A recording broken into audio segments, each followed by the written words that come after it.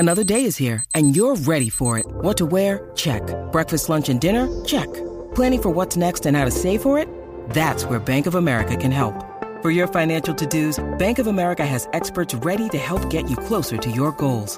Get started at one of our local financial centers or 24/7 in our mobile banking app. Find a location near you at bankofamerica.com/talktous. What would you like the power to do? Mobile banking requires downloading the app and is only available for select devices. Message and data rates may apply. Bank of America N.A., member FDIC.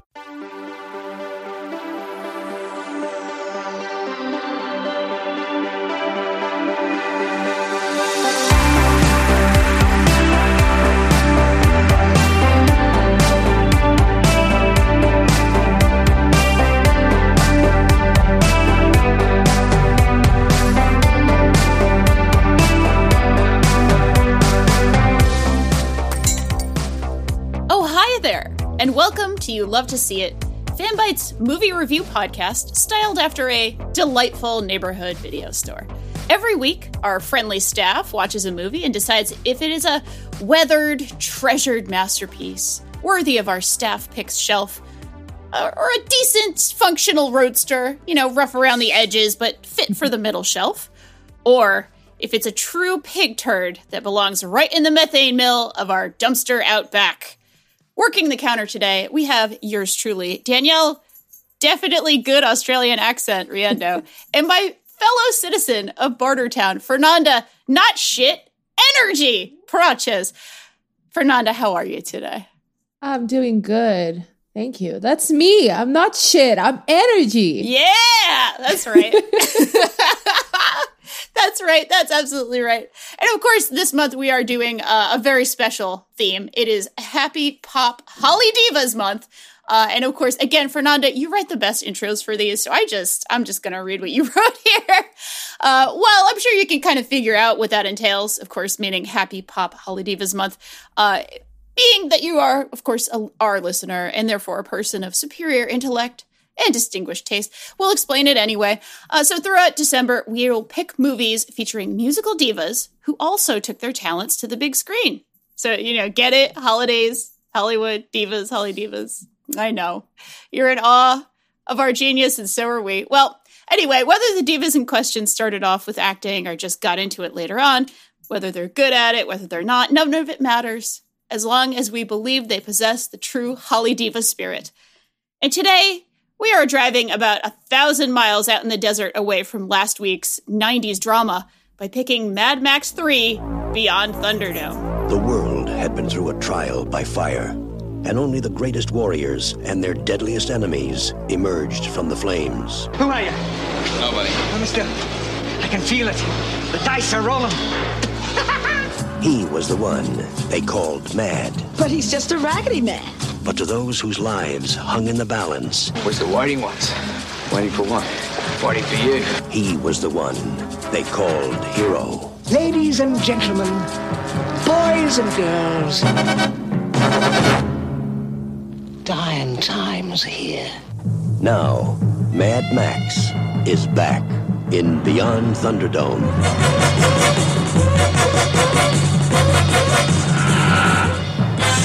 Mel Gibson, Tina Turner, Mad Max, Beyond Thunderdome. You might be asking yourself, how is this a Holly Diva pick? Well, aside from the truly stupendous outfits on every single character, it's because Tina Turner herself portrays one of the main characters. You might call her a villainous diva, the cunning, conniving auntie entity. All right, so I know we're dealing with people, again, of very refined taste here. And as such, we know you probably know what Beyond Thunderdome is about. But just in case you need a refresher, here is a synopsis written by yours truly. Mad Max 3 Beyond Thunderdome is a 1985 apocalyptic sci-fi sequel starring Mel Gibson as a tough guy who lives in the desert, is good at fighting, and maybe gets mistaken for another tough survivor guy. Tina Turner is here as the reason to watch the movie. Really, maybe the only reason to watch the movie, but she sure is. She is a sexy Amazonian ruler of a wild city called Bartertown, which happens to have a custom MMA cage, complete with like aerial ropes and all kinds of good stuff. It's called Thunderdome. There's a lot of sand and sweat and dirt and poop. And, people are just trying to make their way in a post-nuclear world. There's also a plot, but honestly, you don't need to worry about it too much because the movie certainly didn't. So that is Mad Max 3 Beyond Thunderdome.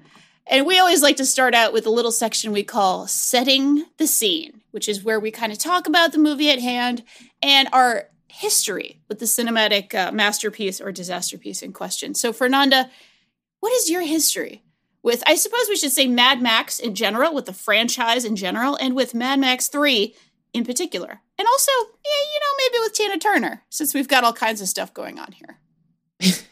Actually, I am a Fury Road baby. That was my first nice interaction with the Mad Max franchise. And my toxic trait is that I'll watch literally anything with Tom Hardy in it. So, Sure. And obviously it turned out to be a truly amazing movie.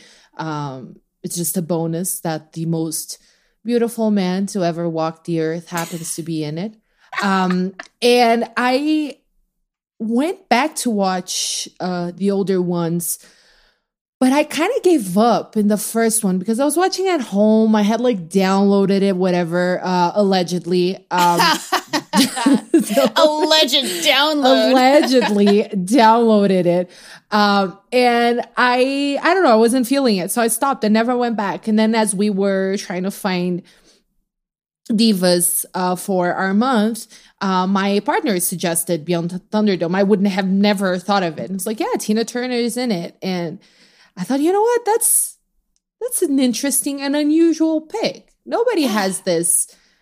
Nobody's going to have this on their Divas bingo card. So that's kind of like how I came to the suggestion. And I figured, over the top wardrobes, action scenes, possible explosions and violence. I figured that would be right up our alley. And that's how I ended up coming to Thunderdome specifically. I know that the second one, which I forgot now, it's another road type thing. Yeah, it's another road. Yeah. It's another road. It's a widely Road Warrior, sorry. It's a widely acclaimed movie. And the third one, as I was reading sort of reviews and stuff, it's kind of like more of a divisive product in the franchise. And I know we'll get into it, but that to me in itself is very interesting because I really found the opinions online sort of running the gamut there. But yeah, I didn't really have that much intimacy with the franchise. And I think that will kind of be important maybe when we start discussing it, because I have no way of really knowing whether this movie advanced the characters and the plot and the aesthetics or whatever in any way. That might have changed sort of how I felt watching it. But yeah, I came in pretty fresh into this one. Yeah. I too am a Fury Road baby.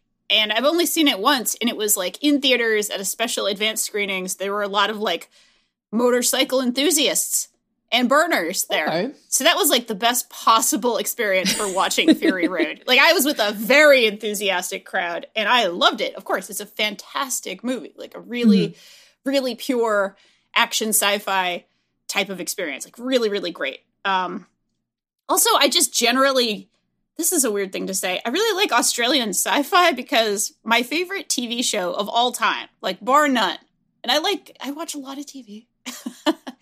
It's a show called Farscape, which is a very Australian science fiction show where there's plenty of desert scenes. There's plenty of like this type of like kind of goofy over the top humor that goes along with action and things like that. Like I kind of think of that when I think of Australian sci-fi, and folks can, correct me if I'm wrong there. I just really love Farscape.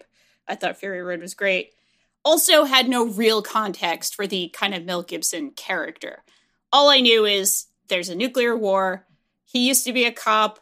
I know he had a family at some point. There's a whole bunch of shit that goes on, and it's all really like these very cartoonish kinds of characters. It's all about like people who have just tried to make it work in this like really wild vision of a post-apocalyptic future, which of course is like, again, very appealing to me. I love this kind of shit. This is great. This is the kind of thing I love. And also just in terms of, you know, knowing that, you know, the production design would probably be cool because I know that there were going to be some, you know, fights on the road, and knowing that, you know, George Miller in the later movie, you know, did some pretty amazing stuff with that. I was so pumped to go into this. I was like, yeah, I don't really know that much, but I know enough to be excited about it, and got very excited about it.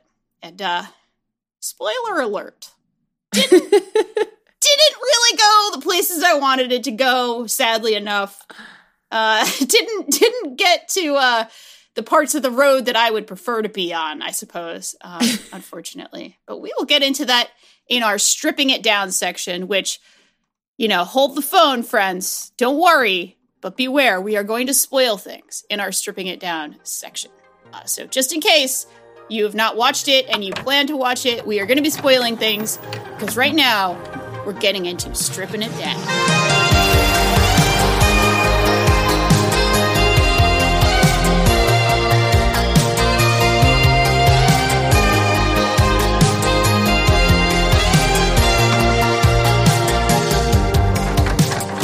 So, Fernanda, I think it's a good thing to start with some good stuff, as you kind of noted here.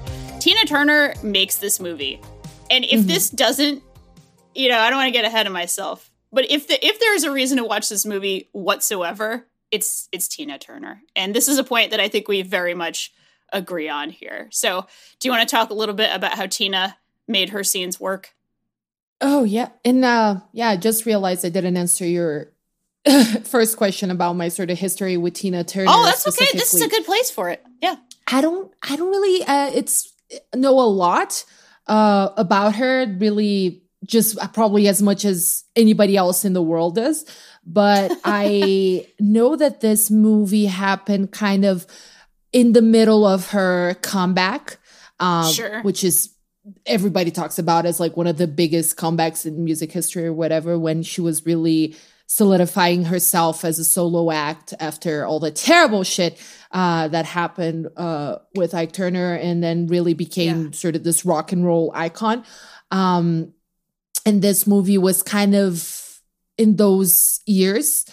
And I was actually reading a little bit about it, and I found a preview of her latest autobiography called My Love Story, in which she talks a little bit about why she ended up in Mad Max. And it's a kind of a big piece. I'm not going to read all of it, but she had been apparently offered a role in The Color Purple and turned it down. Oh, wow. Because she felt it was like too heavy, apparently too reminiscent of like bad places that she had been. And then, then they offered Beyond Thunderdome, and she was like, she had seen the other movies. She was a fan of George Miller, and said that this was her type of acting. And I'm going to just read a little bit of it from her book. I didn't want to do Hollywood because Hollywood is all about glamour and beauty, and I never saw myself as a beauty. I was still a tomboy at heart. The thought of traveling halfway around the world to the wilds of Central Australia, shaving my head, she shaved her head apparently so that the wig would fit. I read somewhere else. Wearing armor and driving in fast cars, not to mention playing a queen. Are you kidding? This was a dream come true. And it is, Tina. That is the dream come true. That is the coolest fucking role. Of course, I wasn't thinking about the dust or the heat, that the temperature would rise higher than 125 degrees, so high that it made it difficult to fill the gas tank on the stunt cars because the fuel evaporated as soon as it hit the air.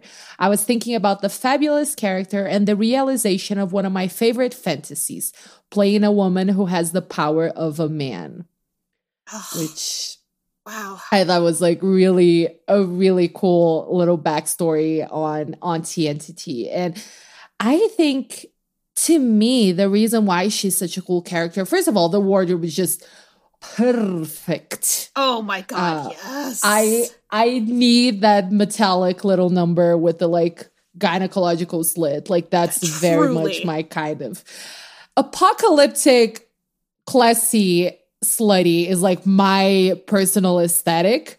She was more on the classy side than on the slutty side, so maybe I would cut a little more out of that dress, but personally just another inch, that's all right. That appealed to my sensibilities. But I just think that it was a role that didn't demand that she did a lot.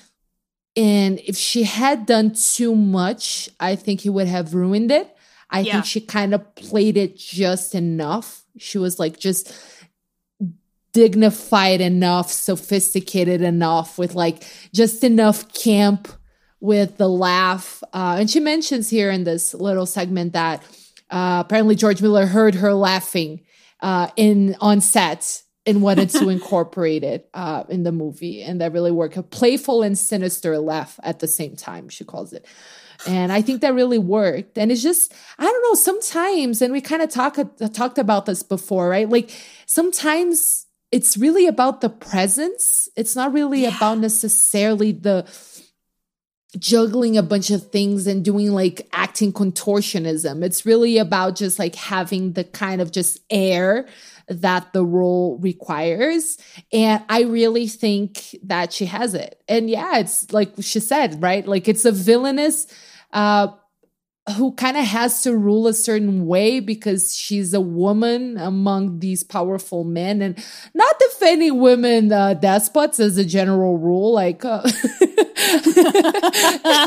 not that much of a hashtag girl boss to support. Right. Break that other glass ceiling. Please rule your kingdom with an iron fist like a man would do. Claim your power, girl. No, but I kind of could feel all of that in a role that wasn't necessarily that extensive. I don't know. I just loved her. Yeah, and like on that point, I came into this movie expecting her to be like this evil queen, and kind of like, to be honest, in this world, I'm not saying she's great. I'm not saying she's like a good person. I know she's kind of evil, but like in this world, she's not really more evil than anyone else. Like, which made me kind of like, are we supposed to just feel like, oh, the evil queen, she's so evil. She just deliciously eats up evil. And it's kind of like, she's kind of just doing what everybody else does. I don't know, man. Like, I don't know. And I don't know if that was a weird reaction to have at all. No, I'm with you. I think so too. This is like a bad world. It's a terrible world. It's not a happy place. Again, not hashtag girl bossing. I'm just kind of like, it's more like hashtag every single other person and what they do. So is she any worse? I don't know. Listen, we're here for the discussion, all right? But I completely agree with her, like, with your assessment of like how much presence she has. Like, I want to just say this. I enjoyed every scene she was in, and I didn't enjoy a single scene she wasn't in. So like, for realsies, if we had a 20-minute cut of this movie that's just her, I'd watch it every day. I'd be like, yeah, this is great. This is perfect. This is her strutting around with this incredible screen presence. This, like, again, like, and you also put it in your notes that she's not a very tall woman in real life, but she has like an Amazonian, like a strong, tall, like very attractive to me. I'm not going to lie. Just like strong presence, like very, very, very strong and awesome and kicking ass. And these outfits are incredible. And she just looks like Tina Turner, the performer, was having a great fucking time playing this role. I don't know that. Obviously, it was very hot, so I don't want to say she did have a great time, but that's the sense one gets watching the movie, that she's having a fucking blast doing this. And that is fun to watch. Yeah. Another interesting tidbit is that she called Mel Gibson Melvin. She called him Melvin! Yeah, because he had a little boy quality that reminded me of one of my sons. He's very loose and playful. And then at the end, she mentioned something about, I knew that Melvin, I developed such an affection for him that after the movie was finished, it troubled me to read stories about his bad behavior. I knew that Melvin was better than that. So I sent him a picture of himself with the note, please don't mess this up. Oh my God. He took my words seriously and was happy that I was supportive and concerned about his well-being. So that's another I love her. Now I love her. I already loved her. Now I really love her. What a fucking queen. Honest to God, what a queen. That's what a queen does. She makes a cute name for her co-star and gets mad at him when he acts like an asshole. That's good. Like, that's really good. I just want to say that. I just want to put that out there. Ugh. Now, I also want to say costume design in general. Like, her costumes are the best. The absolute best in the universe. Costume design and production design generally in this movie, incredible. Incredible. This is a vision that feels very consistent. It feels very lived in. It feels very specific. Like, none of this feels like generic. This is like, no, these are the bits and pieces, the like detritus that survived a nuclear war, and now people are using it to do the best they can. Like, they've made a little town out of all the shit that survived. Like, and people drive around in the vehicles because that's what still works. Like, these, you know, motor vehicles, there's still some fuel somehow, and that's what works. So it just generally, it's a pleasure to look at least, well, I don't know if it's a pleasure to look at the pig shit factory. I don't know if pleasure is the right way to put it's that. It's an experience. It elicits emotions. Yes. Yes, it elicits emotions. And I guess I should say that's a huge part of the plot is that there's a pig shit factory. It's a methane factory, and that's how they fuel Bartertown. And there's a lot of piggy poop. There's a character named Pig Killer. There's just a lot about pig shit in this movie. Like, more pig shit is on screen than Tina Turner is. I think that's a crime, first of all. But isn't there a line which is like, I built this by myself up in my armpits and shit and blood. Yep. Up to my armpits and shit and blood. Yep. It's a great line. And I actually like, so I say it's like a pleasure to look at. It's not, but like, I actually like this construction. Like, I like how nasty and grimy it is, right? It probably should be for this type of vision of a post-apocalyptic, awful future where things are bad. Like, okay, that makes a certain kind of sense. Not necessarily that it's, this is definitely what something would look like, but it's consistent with the vision. It makes sense for the vision, and I dig it. I like the sets. I like the props. I like the costumes. I think they are honestly awesome to look at, even when they are pig shit and maybe not awesome to look at in that, like, this isn't the prettiest thing, but it's cool, right? That kind of thing. It is. But that's the thing, right? And that's what they do really well. And that's what I assume is a very good thing about the other Mad Max movies from what I read. Now, I would have to watch.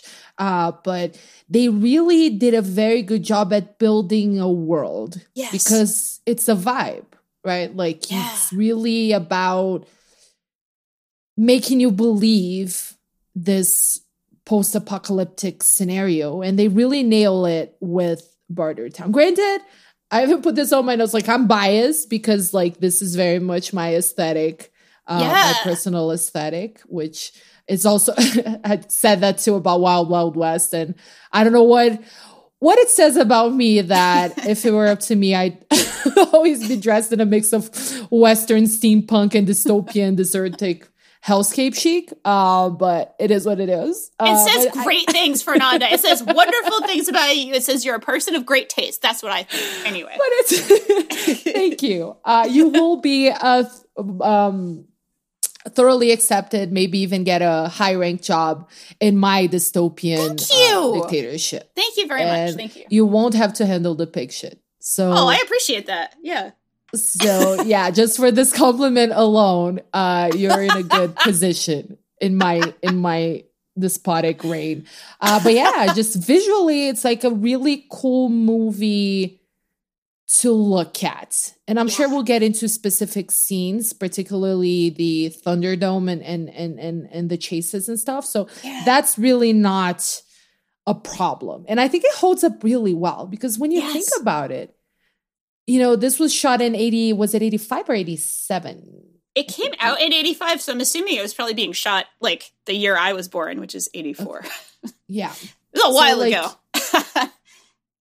Well, not that long, because you're full of youth, Danielle. Thank you. Full of youth. Thank you very Brimming much. with youth. But... really are, though. I wish I had your youth. And I was born in 89.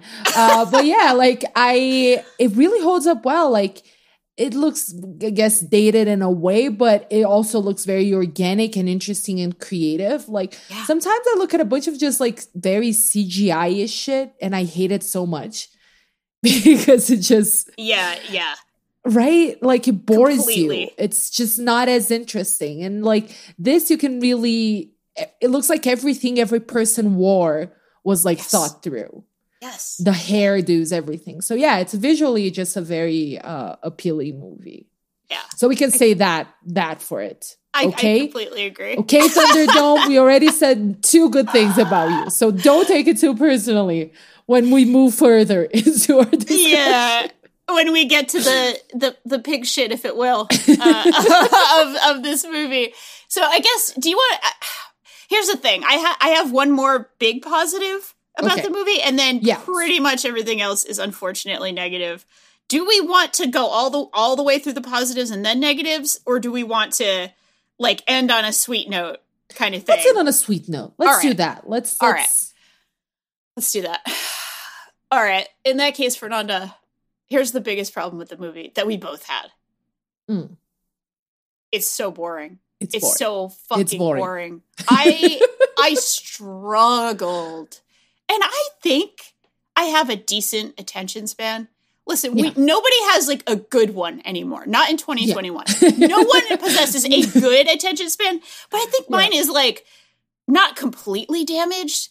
Yeah. I could sit through a lot of stuff. I watch a lot of stuff. You know, I think I'm a relatively patient person. You are.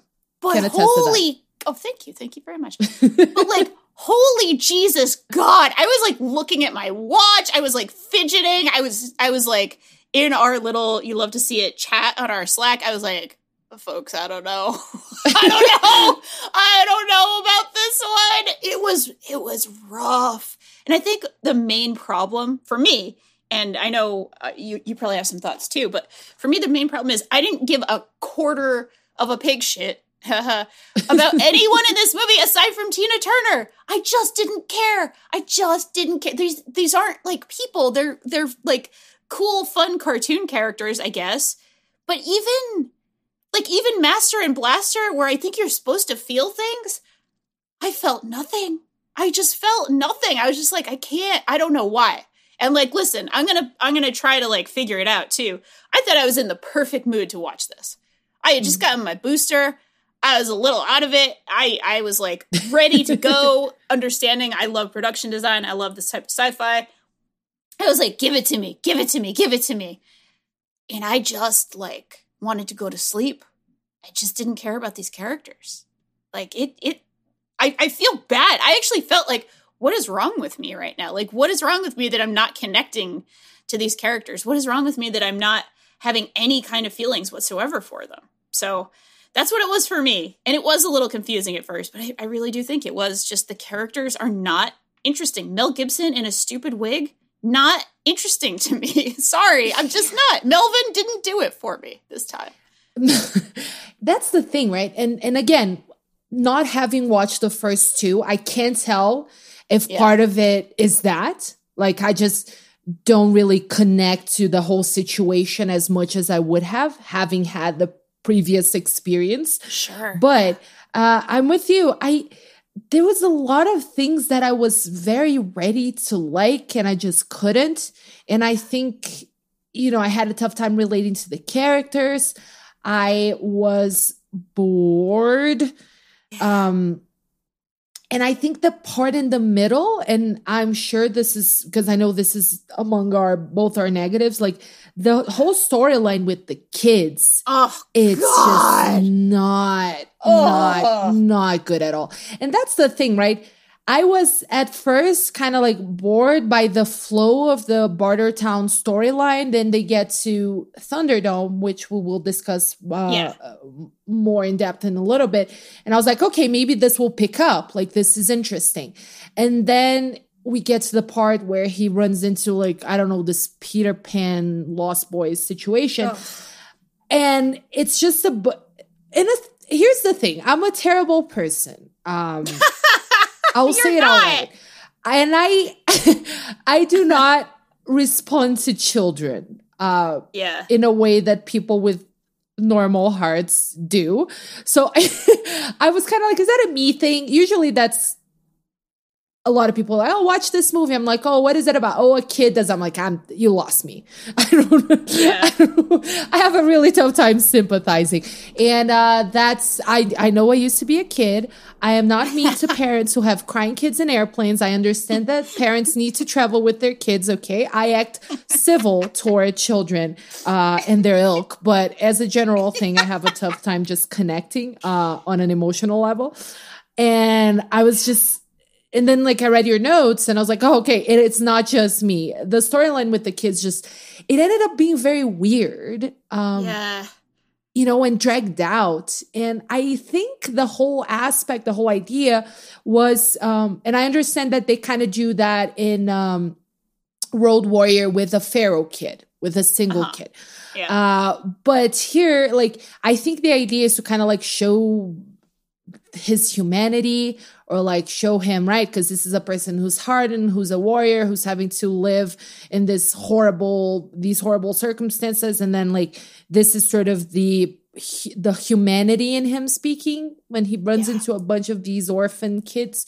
But it didn't land. It was just like not interesting. The kids were kind of annoying. Like, there were some cute moments here and there, like the kid lagging behind in the desert, like things like that. Like I almost wanted to respond to it, but as a general like thing, it didn't work. And that to me is part of why maybe I was so bored by the movie, because by the end, when he returns to Bartertown for reasons I still can't quite comprehend, because the narrative I don't think is supposed to be all that.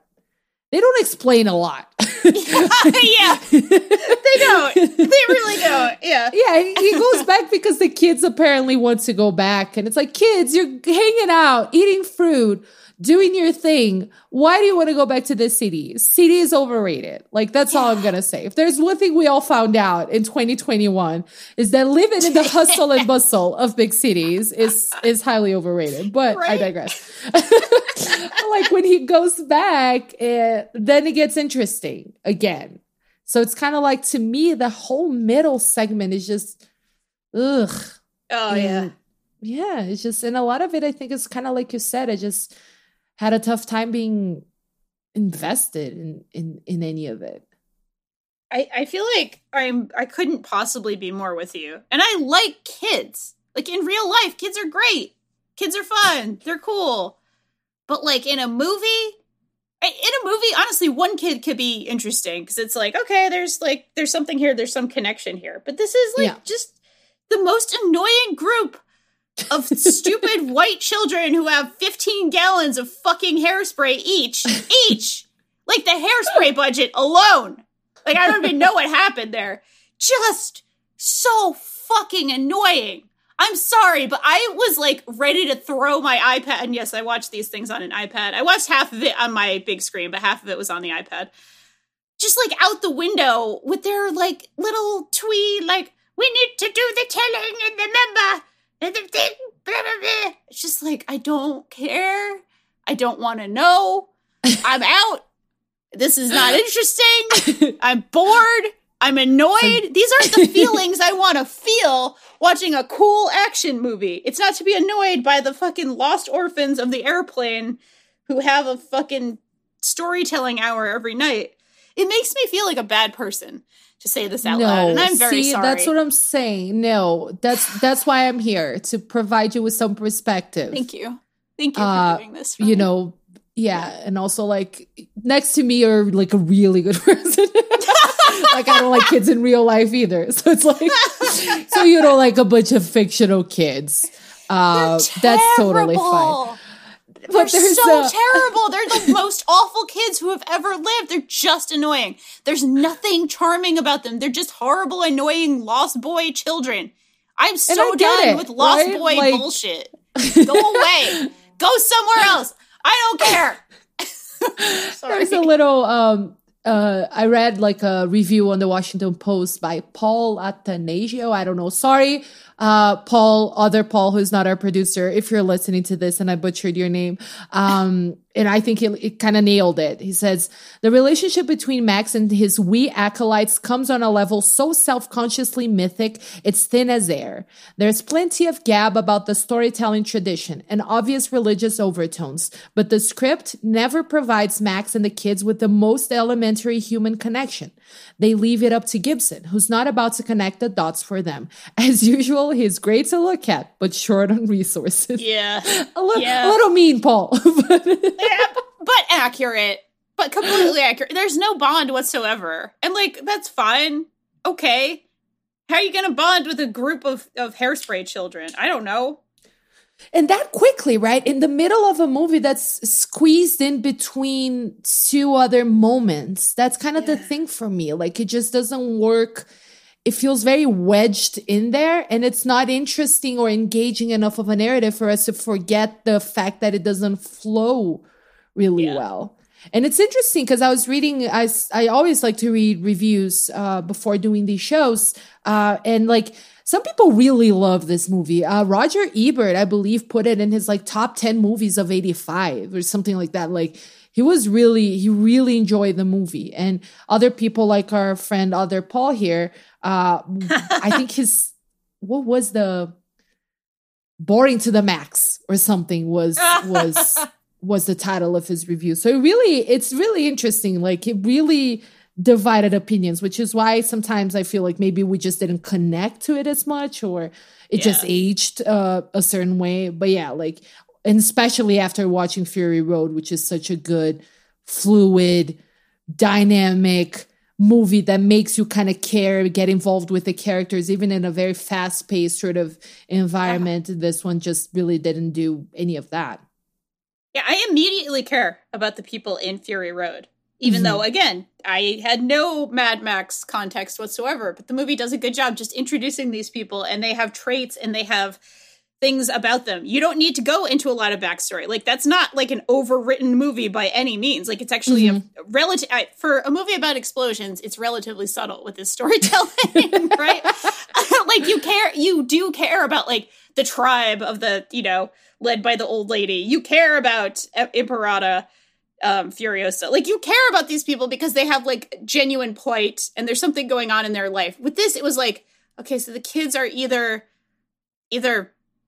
I don't know, they were in a plane crash, maybe, or maybe their parents were in the plane crash and the parents took off somewhere. Okay, so it's not just me. I was like, I don't fucking know. Yeah, am I not that clever? Because and they speak obviously in that sort of cryptic tone and purpose because it's supposed to be like a learned language between them, and it's supposed to be like quirky and interesting. And I like the idea. And that happened a lot, I think, in the movie. Like, I like that idea. And then somehow it just didn't really connect. And I was like, maybe like just my English is not good enough to follow what these kids are saying because I'm really It's lost. just bullshit. It's just bullshit. And like, sci-fi does this thing, and you can either find it very charming or very annoying, or like it can be done well or done poorly, where like there's made up sci-fi terms or like made up fantasy terms, right? And like, this is just like, oh yes, we do the telling and the member and the blah, blah, blah. And it's just like, I don't know, just fucking, why don't you just go back to the airplane and like, I don't know, grow up. Do something else. It's just so unclear what their motivation is, what they actually want, what's going on with them. Like in Fury Road, not to keep going back to it, but again, it's my only other movie experience with this franchise. You know exactly what everybody wants and needs at any time. You know exactly what the score is. You know exactly what the stakes are. You know exactly what's going on. Bad thing will happen if this doesn't happen. Bad thing is happening. It's just clear. It's just completely clear what the motivations are and what people are feeling. And I think that's actually kind of important especially in like a genre piece, like an action-centered genre piece. It is good to know what the motivation of the characters is. Like, it doesn't have to be obvious. It can be subtle, but I do have to know. I do have to have like a strong sense of what people like need and want and why they're there and why they're doing what they're doing. These kids are just there and they're so annoying, and we spent half the movie with them and it just ruins everything. And it's not like I was having the time of my life with the pig shit, but at least you kind of know what's going on with Master Blaster and with Auntie Entity and with like Pig Killer and all these other people that at least like have some kind of motivation, right? But the kids, nothing. There is nothing. There is no explanation. It doesn't have to be spelled out to me. Again, like it doesn't. But you got to at least give me something to hang on to so I care about a character. Like just as a person watching the movie, you got to give me something. And they gave me less than nothing. They gave me many reasons to dislike them, but no reason to like give a shit. Yeah. So yeah, I think the middle is absolutely rotten. But to go towards maybe some things that are good, we have two really, I think, great action scenes in the movie that kind of actually sandwich the middle. Like, so one action scene is, of course, the Thunderdome scene itself. And then we have the bad middle of the movie. And then we have the sort of ending, kind of the ending third, really, which is like an extended car race battle, which is awesome and really good and actually really, really fun to watch. And that was, I woke up again. I was like, oh, yeah, this is great. Because that's what the movie does well. It actually does spectacle well, and it does that sort of visual storytelling well when it's not attempting to tell the story of these weird kids. So yeah, do you want to talk about the Thunderdome itself? Because that is one of the core good things here. Yeah, I mean, as an MMA specialist, if I may refer to myself as Please that. do. Well, having worked about 12 years with that, I guess. I think you're very much allowed to say it. Yeah. That's the plight of me being an MMA person. But obviously, I was very interested in the concept. It's really cool. Like, so it's the dome. And I think what they really nailed it was putting people sort of all over the dome watching what happens in there. Yeah. So you have this like structure with a bunch of people just like a bunch of raggedy, sad people, because that's who lives in Bartertown, apparently, or in wherever in this post-apocalyptic planet. But they're all, I love that they put the people like all over the dome watching, and then the whole, like the catchphrase, 2 men enter, 1 man leaves, and you can fight in there however you want. Like you have cables, which I thought was a very, very creative little addition to it, and weapons and everything else. And as an MMA person, I was like, how do we not have several promotions attempting this? And honestly, I'm sure in Russia there was. Yes, that's probably correct. That's probably true. Honest to God, like probably the same people who did the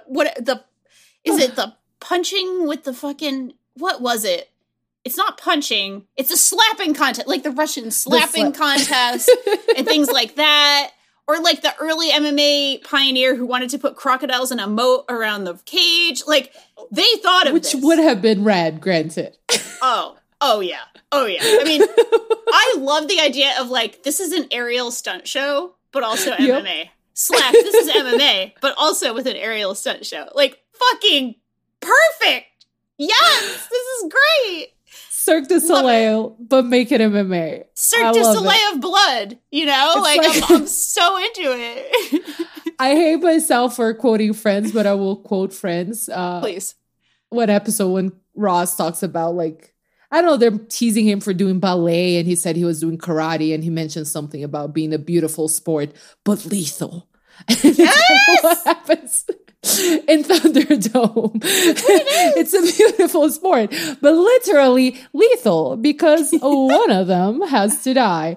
And I agree with you. It's just very visually impacting. I thought the choreography was very interesting. And I like the idea of the Master Blaster character, which is actually not character, right? The Master Blaster is a kind of like a Megazord of two people, Master and Blaster. And I honestly, the part where I felt the most connected to anyone in the movie was probably when Blaster was killed in the arena. But that scene was really cool. The dome was really cool. Very, very just visually fucking awesome. Like good. I'm always a sucker for a good fight scene. I almost wish it was more violent. It's pretty stylized. Yeah, it's not very like, anytime I watch, and this is also as a MMA fan, although I haven't watched nearly as many fights in the last couple of months as I usually do. So like if I'm lapsing, I'm lapsing. But whenever I see people getting punched and there's no blood, I'm kind of like, well, where's the blood? And it takes me out kind of immediately. It's not that there's no blood. It's just like, okay, if they were actually doing this to each other, there would be visible signs of damage. And I know this is just like a me being a fucking dork thing and like wanting certain things to be realistic, even if certain things are not. Like, more than fine. More than okay with the post-apocalyptic wasteland. No problem suspending disbelief there for me, because I'm all about it. But yet, you know, here I am, like, where's the blood? So, you know, I'm a hypocrite, basically. But it was apparently like that was a reason why it was less violent than the other Mad Max movies, the previous ones. Like I think the PG thing. Yeah, I don't know if that's why, but that was a thing now. Yes.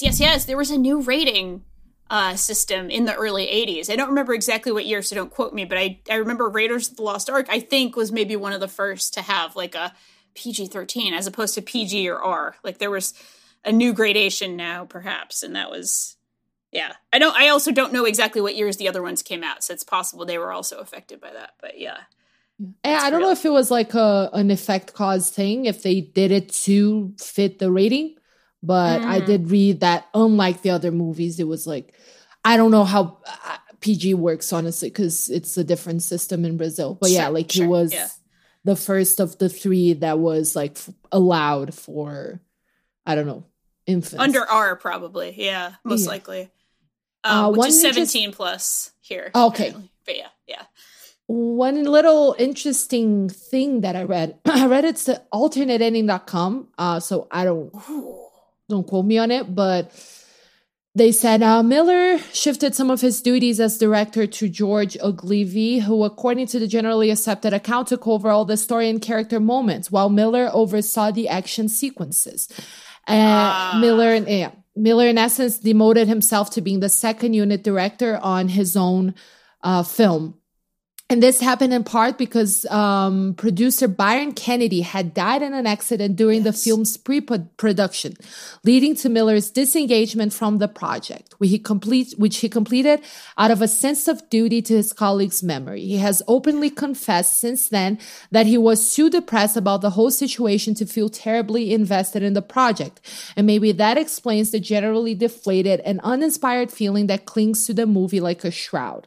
Mad Max and the Road Warrior are tangible passion projects oozing raw creativity and ambition. Beyond Thunderdome is a thing some people made. Yeah, that like, really does track. I mean, I did know a little of that, and the movie is dedicated to him. Mm-hmm.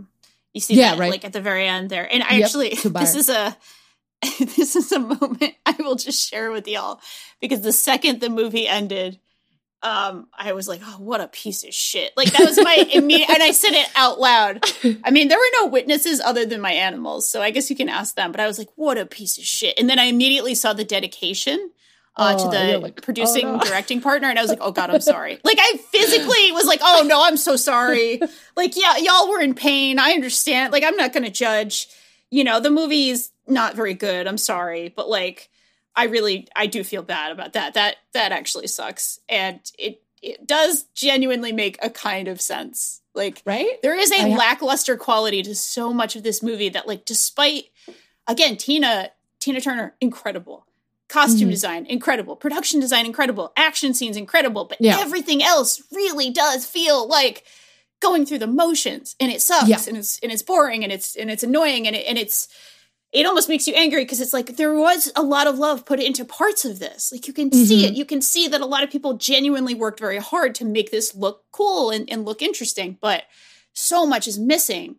And that makes so much sense that it's like, listen, man, the director is truly depressed about losing like a friend and a coworker, and like, I get it. I actually, this makes me not angry at the movie to like hear that, even though I knew some of it already. Like, that context makes me like, no, I get it, man. You were just trying to do your job.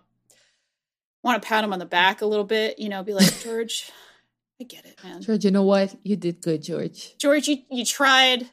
You got some good scenes out of it. Listen, let's just make a cut of this movie that's only Tina Turner in the action scenes. It'll make as much sense as the whole movie. It'll be a lot more fun to watch. Let's just do that. The 30-minute cut, you know? And to me, it's just very interesting that it wasn't like that some people are like, think it's like canon. Like some people really love this movie. Yeah, like, I don't understand them. I'm sorry. I will say this, and I'm sure we'll get this deeper into this in the final segment when we make our judgment. After sleeping on it and sort of after the final portion of it, I hated it less. Like, sure. In the middle of it, I was ready to be just like, oh my, like the minute the kids showed up, if I didn't have the show to do, that would have been probably when I turn it off. And I'm like, you know what? Life is short. I'll just watch more ER. But there you go.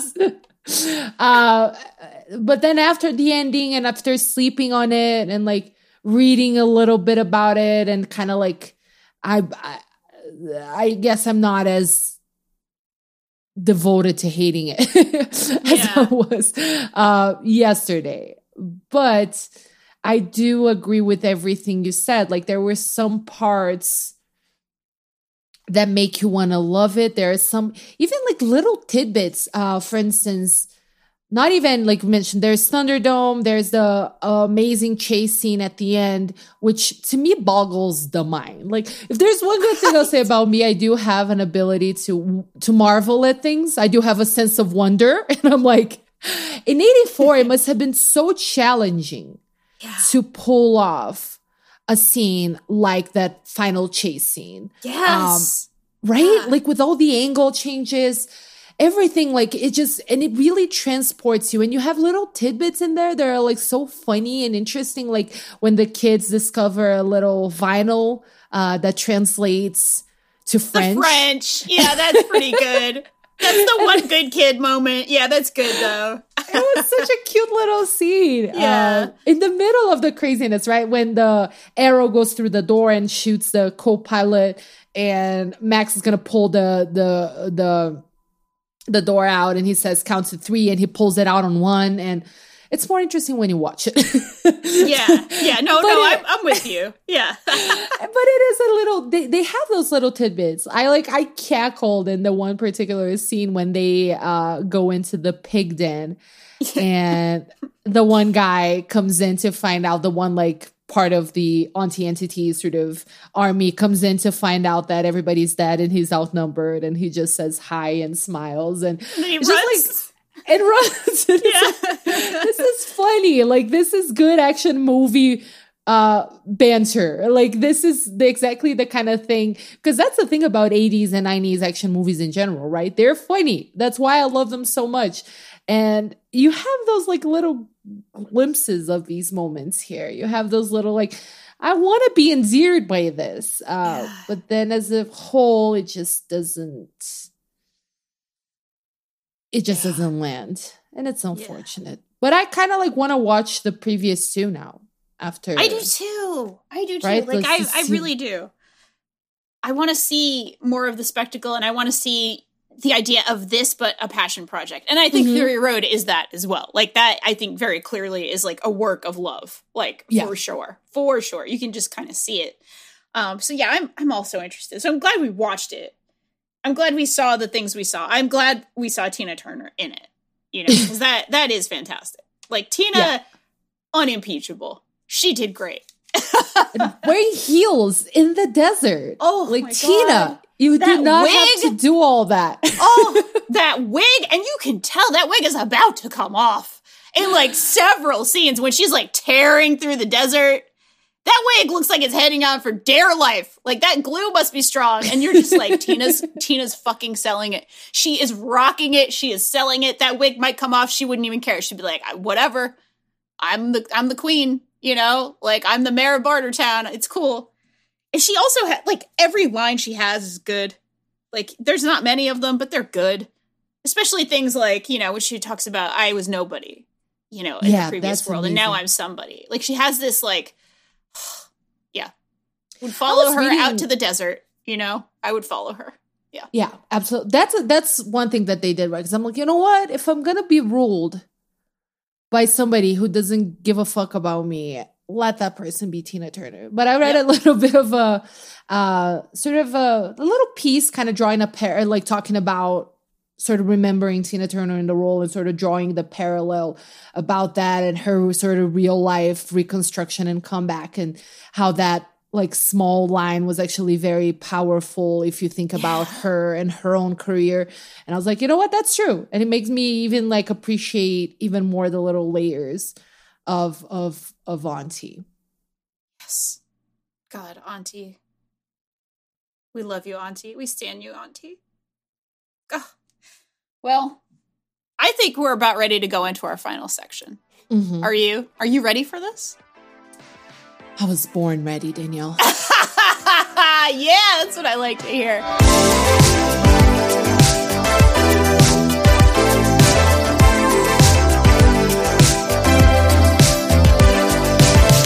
This is where we decide where the movie belongs in our video store. Is it a bona fide staff pick, displayed proudly?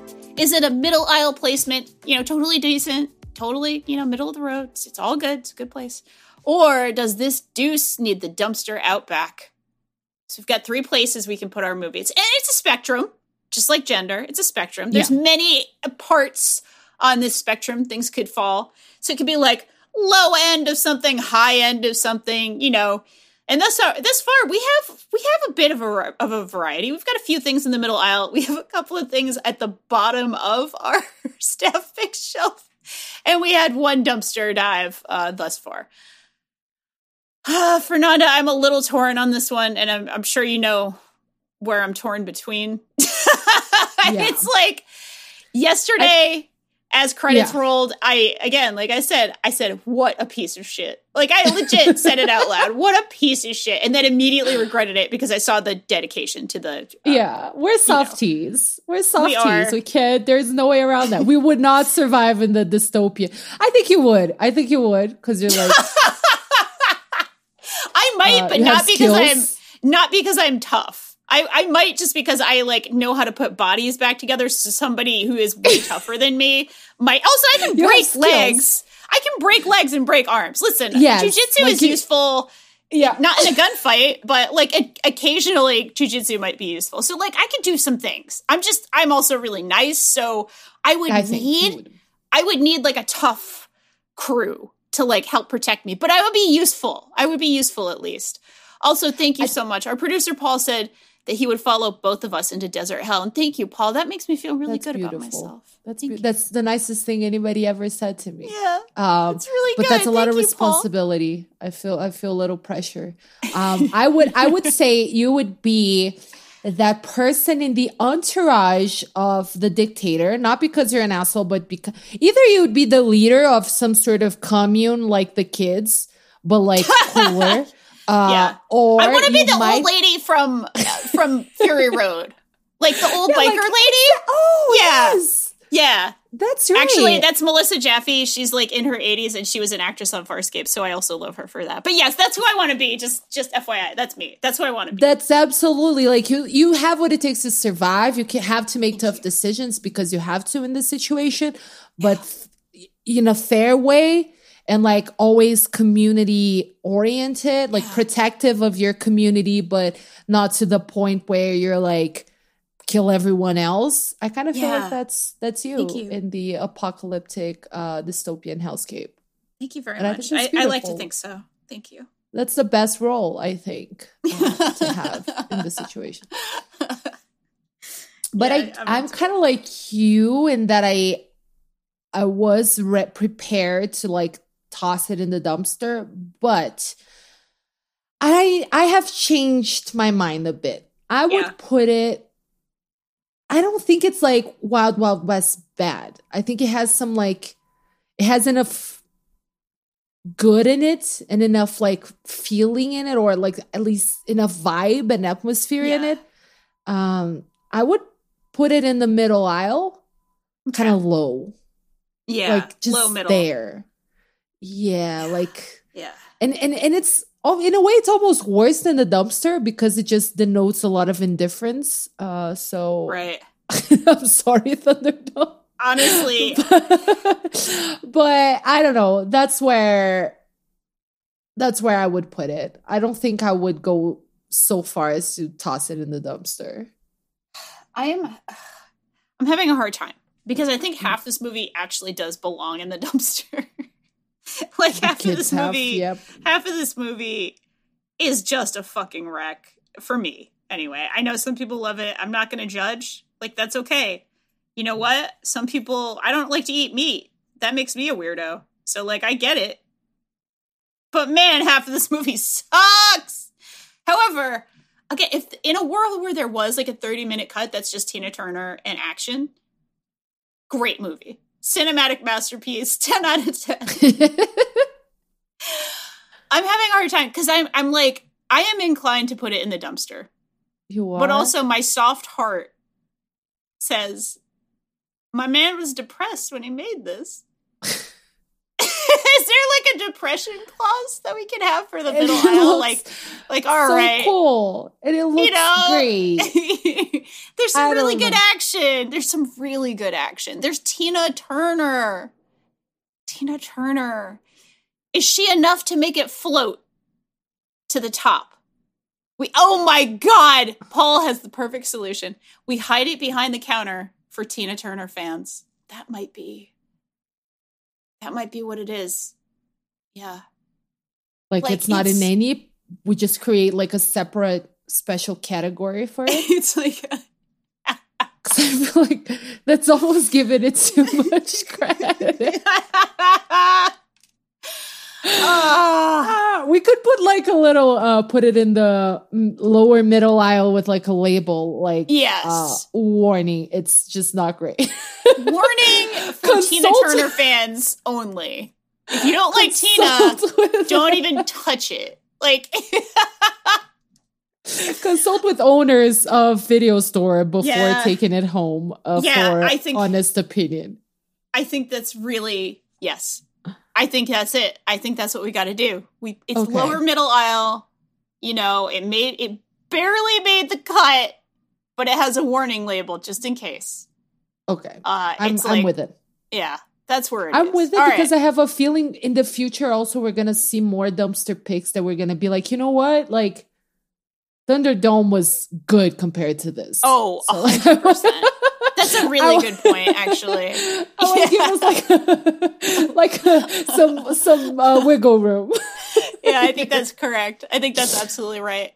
And as always, we can like change things in our shelves because it's our store. And again, like we put the fucking core and Lionheart in staff picks. So like things will probably move. Things will move.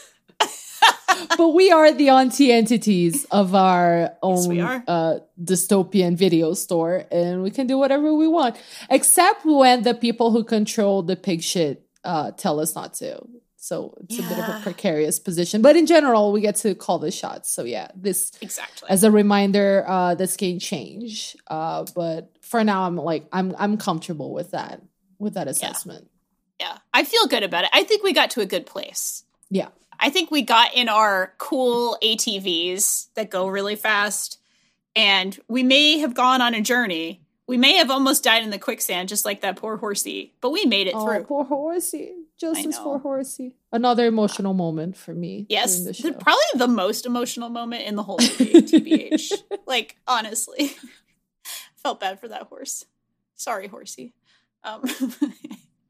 We'll keep you in our hearts. We're number one in our hearts. Nameless horsey. And you would think the horse would have a fucking name. If people's names are like doll and pig shit or whatever, like you would think the goddamn horse would have a name. Hoofy the horse. I don't know. Hoofy. I'm sorry. Maybe he does, and we don't know it. Like, doesn't Auntie Entity, like, isn't she Auntie the entire movie? And then Entity's just the credits or something? Oh, I think you're right. Yeah. I don't even know. So maybe, and like Max's name is mentioned like once. So maybe Horsey had a name. Isn't it like Max Radanowski? Like it's like Max Rad because he's cool, I guess. Oh, is it? I don't know. But yeah, it's like there's a name. Mel Gibson with the wig. Mel Gibson with the world's shittiest fucking wig that's ever existed. God. That wig, I wanted it to come off during the fight scene so bad. It's not even funny. Like, I just wanted, like, a split outtake kind of thing where, like, the wig shifts an inch on his face after he gets punched. That's all I wanted. It's fine, though. It's nice to want things. Oh, thank you all for coming on this journey with me. Thank you, Fernanda, for coming on this journey with me. And it was a journey this week. Yeah. But, you know, as always, on Pop Holly Diva Month, we have some surprises. We have a lot going on, and I'm glad we did this. I'm glad that we're on this journey together. It makes me happy. Well, that's what we have for you this week, dear listeners. Thank you for coming on the journey as well. Thank you, of course, to my co-host, Fernanda, for joining me. Thank you at home for listening. And thank you to our producer, Paul Raggedy Man Tamayo, for all the help in making this show not suck. We hope you come back to, you know, your friendly neighborhood video store next week. We'll be continuing Happy Pop Holidiva Month with a surprise announcement. So go to our Discord. We're going to announce it on our Discord. We've actually also been voting for another week. So, you know, we really, really do enjoy talking to y'all, and our Discord chat has been popping a little bit, and it makes me really happy because I love talking about movies. It makes me a happy person. So please do come and join our movie club. You just go to fanbyte.casa, that is fanbyte.casa, and join the You Love to See It channel. That's where we have all our news, updates, discussion, special events, and where we have been voting on not next week's, but the week after. So you get to have a little bit of audience interaction. That's good stuff, right? You can also go to fanbyte.com/podcasts for all of our shows. Follow us on Twitter at Fanbyte Media, Instagram at Fanbyte, TikTok on Fanbyte, and of course on fanbyte.com. You can also watch all of our good streams on twitch.tv/fanbyte. Fernanda, where can people find you online? They can find me on Twitter at Nanda Pratis. That's my name, NandaPrats_. And that's where I am saying random things about random stuff. It's kind of my jam. I think that's a good jam to have. I think it's a great jam to have. I like the random things you say. And also the things you say about movies right here in our podcast. If you want to follow me and my random things, I am at Danielle R.I. And our fantastic producer, Paul, is at Polly Mayo. Thank you all so much for listening. Happy Pop Holidiva Month. And join us next time. Until then, you love to see it.